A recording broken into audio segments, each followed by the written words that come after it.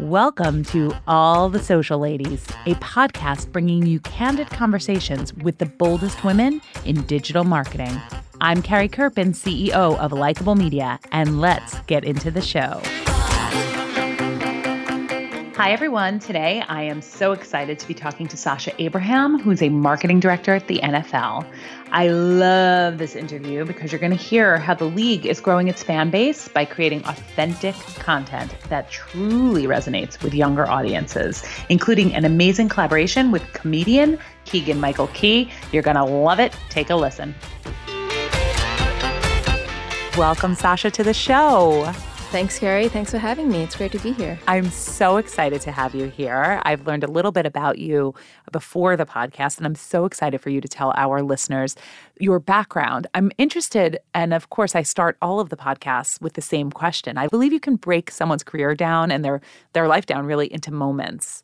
And I'd love to know what you feel are the 3 moments that really helped define your career. That's a great question. I think there are a lot of defining moments. If I had to think about 3 specifically, I would say the first is actually even before I started my professional career.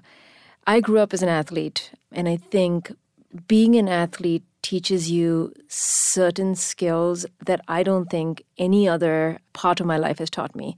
And I would say it's passion, it's ambition, it's hard work, and discipline. Yes. And those 4 pieces, I think I've just taken into my life for everything else I've done.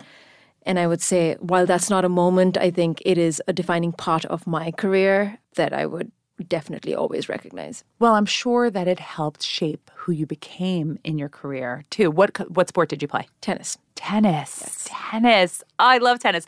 I desperately want to be good at tennis because my husband is excellent and I am horrible. Do you recommend for somebody who is horrible in a sport like tennis, should I keep trying? Will I get better, do you think? If I practice, I'm just really Did you enjoy it?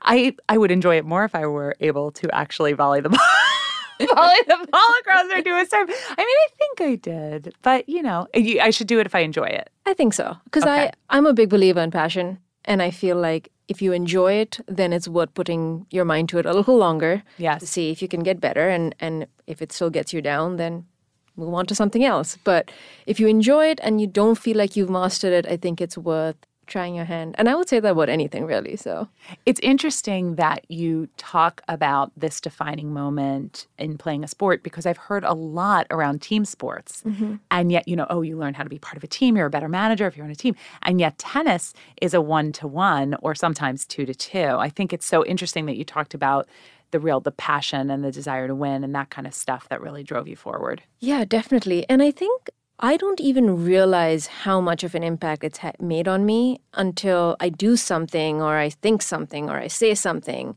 and I realize that whatever that is natural to me but might not be natural to somebody else. And I'm sure others have other things that come naturally to them that don't come naturally to me.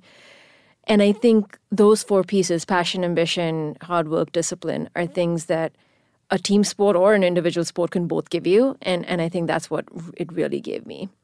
Okay, Sasha, tell me about your second moment. So my second moment was in my CPG stint. I was in General Mills, and I think what General Mills really opened my eyes to was I always knew I liked marketing, but working at General Mills exposed me to such a wide array of marketing challenges, and it really assured me that I am a marketer, and that's what I want to be doing in my professional career for the rest of my life.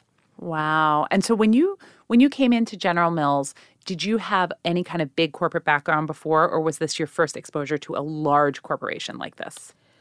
I had worked for about 7 months. My first ever job in London was at Tesco stores. Yes. A huge corporation. Yes, huge. But not like General Mills. It's not like General Mills. And I think 7 months versus 2+ years is very different. And also I was in a different stage of my life as well, and older.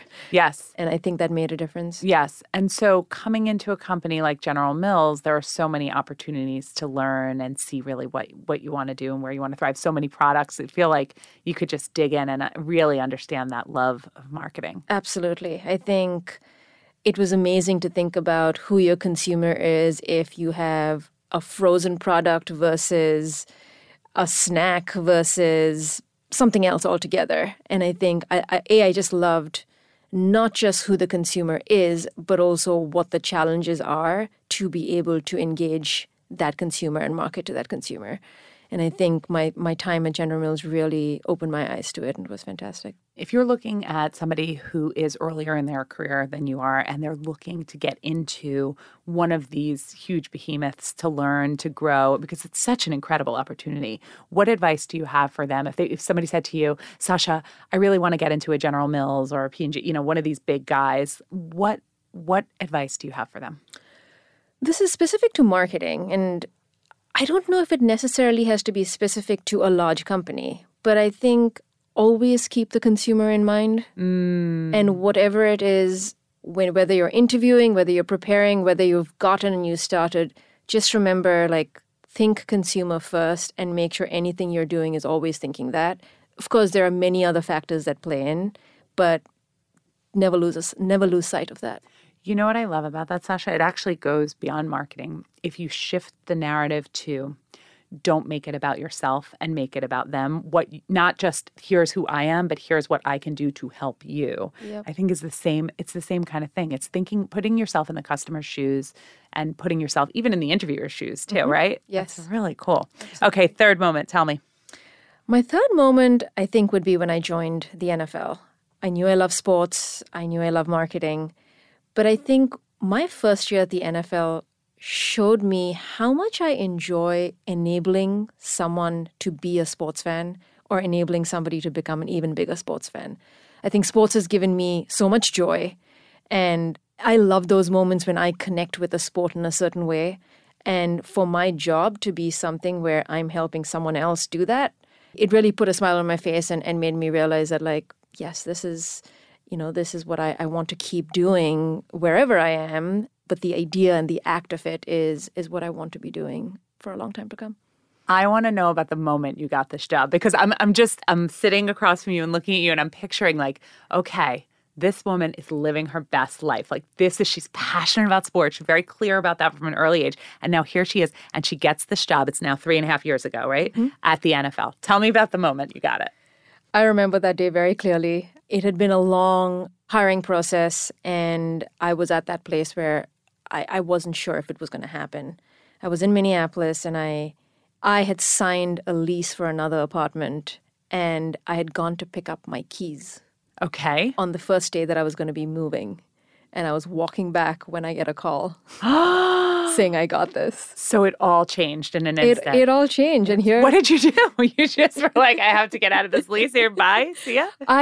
The way the timelines work, yeah. I still needed to move into the apartment. But unfortunately, and I love that apartment. So it was all ironic timing. But this opportunity was something I really wanted. And goodbye to the apartment, hello to the dream job, and now here you are. Yes. And you're here. What I think is so interesting is you have such a focus on the customer, and you have such a passion for sports, and you come into an organization, and the way the customer interacts with sports has changed dramatically over time, right? Yes. So talk to me a little bit about, just from your own perspective, how you've seen how customers interact with, and how viewers and fans interact with sports, and how they engage and how they're watching, and how that's changed over time.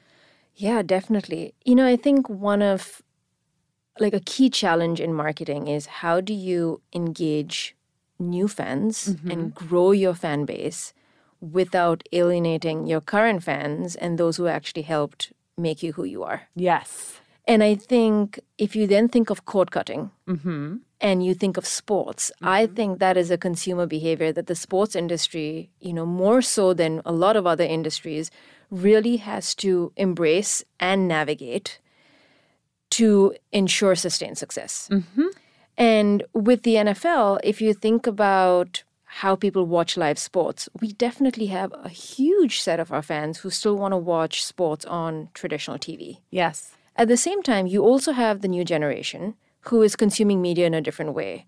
And I actually can think of a couple of ways that, things that the NFL has done where you can see how what we're trying to do is is make sure we're engaging both sets of fans. Because you have to. Because you have Because if you alienate the, quote, originals, right, the people who got you here, yes, it's an awful feeling for everyone who has supported you through the years. Absolutely. It really feels like you're not listening to them, and yet you have this whole new generation. Absolutely. Ooh, so how do you balance that? So if you think of our Thursday night football programming, we've always been on traditional TV. We still are. However, last year, for example, we also offered select games on Amazon Prime. And that's an example of making sure, you're offering two different modes of viewing. And Amazon Prime has a live streaming partner, Twitch, and some games were also offered on Twitch. And the fact that we were able to offer it on the big screen, but also these two other ways, to me is really, trying to test how you can potentially engage a variety of consumers. I think another one is the mobile phone. Our NFL mobile app has last year started offering in-market games on the app. Now, I think there are a lot of people who would think, why would you want to watch a game on a phone? But the new generation, unlike, the current generation or the previous generation, is not as accustomed to watching everything on TV. Right. And so I think having that offering is a way that we can start engaging them with behaviors that might be what they're more interested in adopting. One thing about the younger generation that I know is true from my own experience is that they really respond to authenticity in marketing. Mm-hmm. And if it's not authentic, they know it, they feel it. And I think you guys have done a really nice job in your content of being authentic. Talk to me a little bit about, is that something you're thinking about? Is it important to you? What does it mean to you? Give me a little thoughts around that. Yeah, I think it's very important. I think whenever I'm working on any content, what I always ask myself is the what, the why, the who, and the how. What are you communicating? Why are you communicating it? Who are you communicating to? And how are you communicating? And I think with millennials and Gen Z, the what and the how is what has truly changed and something that you really have to pay attention to. When you think about the how, I think what brands need to recognize, and that's what I try to do, in any project I'm taking on, is not all messages have to come from the brand themselves. Mm-hmm. Sometimes there are other voices that your consumer might engage with and might resonate with better than your voice. So it's more about getting the message right. And in the NFL's case, it could be NFL players. It could be NFL fans who are influencers. And I think what we have started doing is, if you think about some of the work I had last year, or I did last year, in encouraging fans to tune into games, one way of doing it is, your traditional advertising and give people day time. And, absolutely, I think that will continue.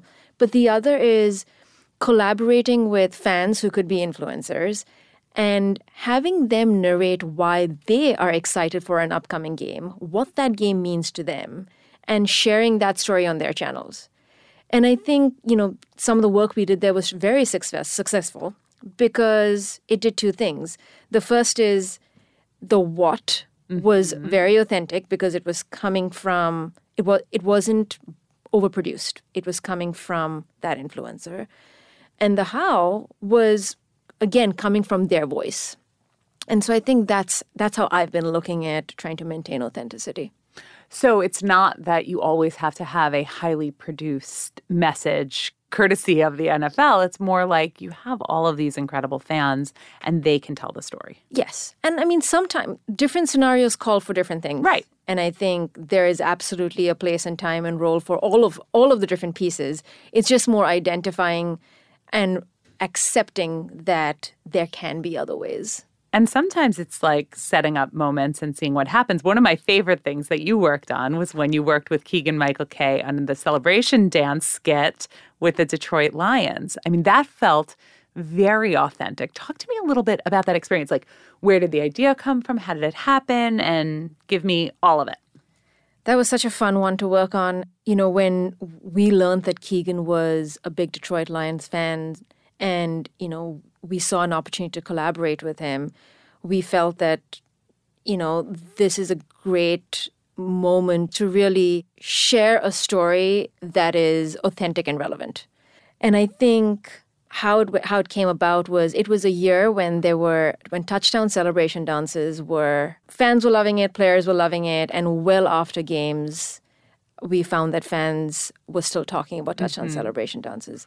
And so Keegan played a character called Boogie Down Brown, and he was coming in as a touchdown celebrations consultant for the Detroit Lions. And he was fantastic, great person to work with, very creative and very funny.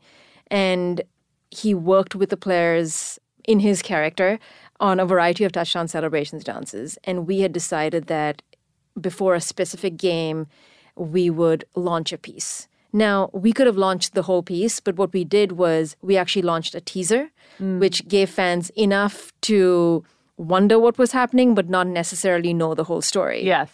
And then we just waited and hoped things played in our favor, because what we didn't know is, will the Lions in that game get a chance to do a touchdown celebrations dance? Right. And B, if they did, what dance would they do? Right. But it worked out great. A, they did get a chance to do it, and it was a December game, and the dance they chose was a Rockettes touchdown celebration. So very relevant, very timely. Fabulous. And once that happened, we released a variety of other pieces. The players posted, Keegan posted, and we had a very robust distribution strategy, and there was great PR pickup on it as well.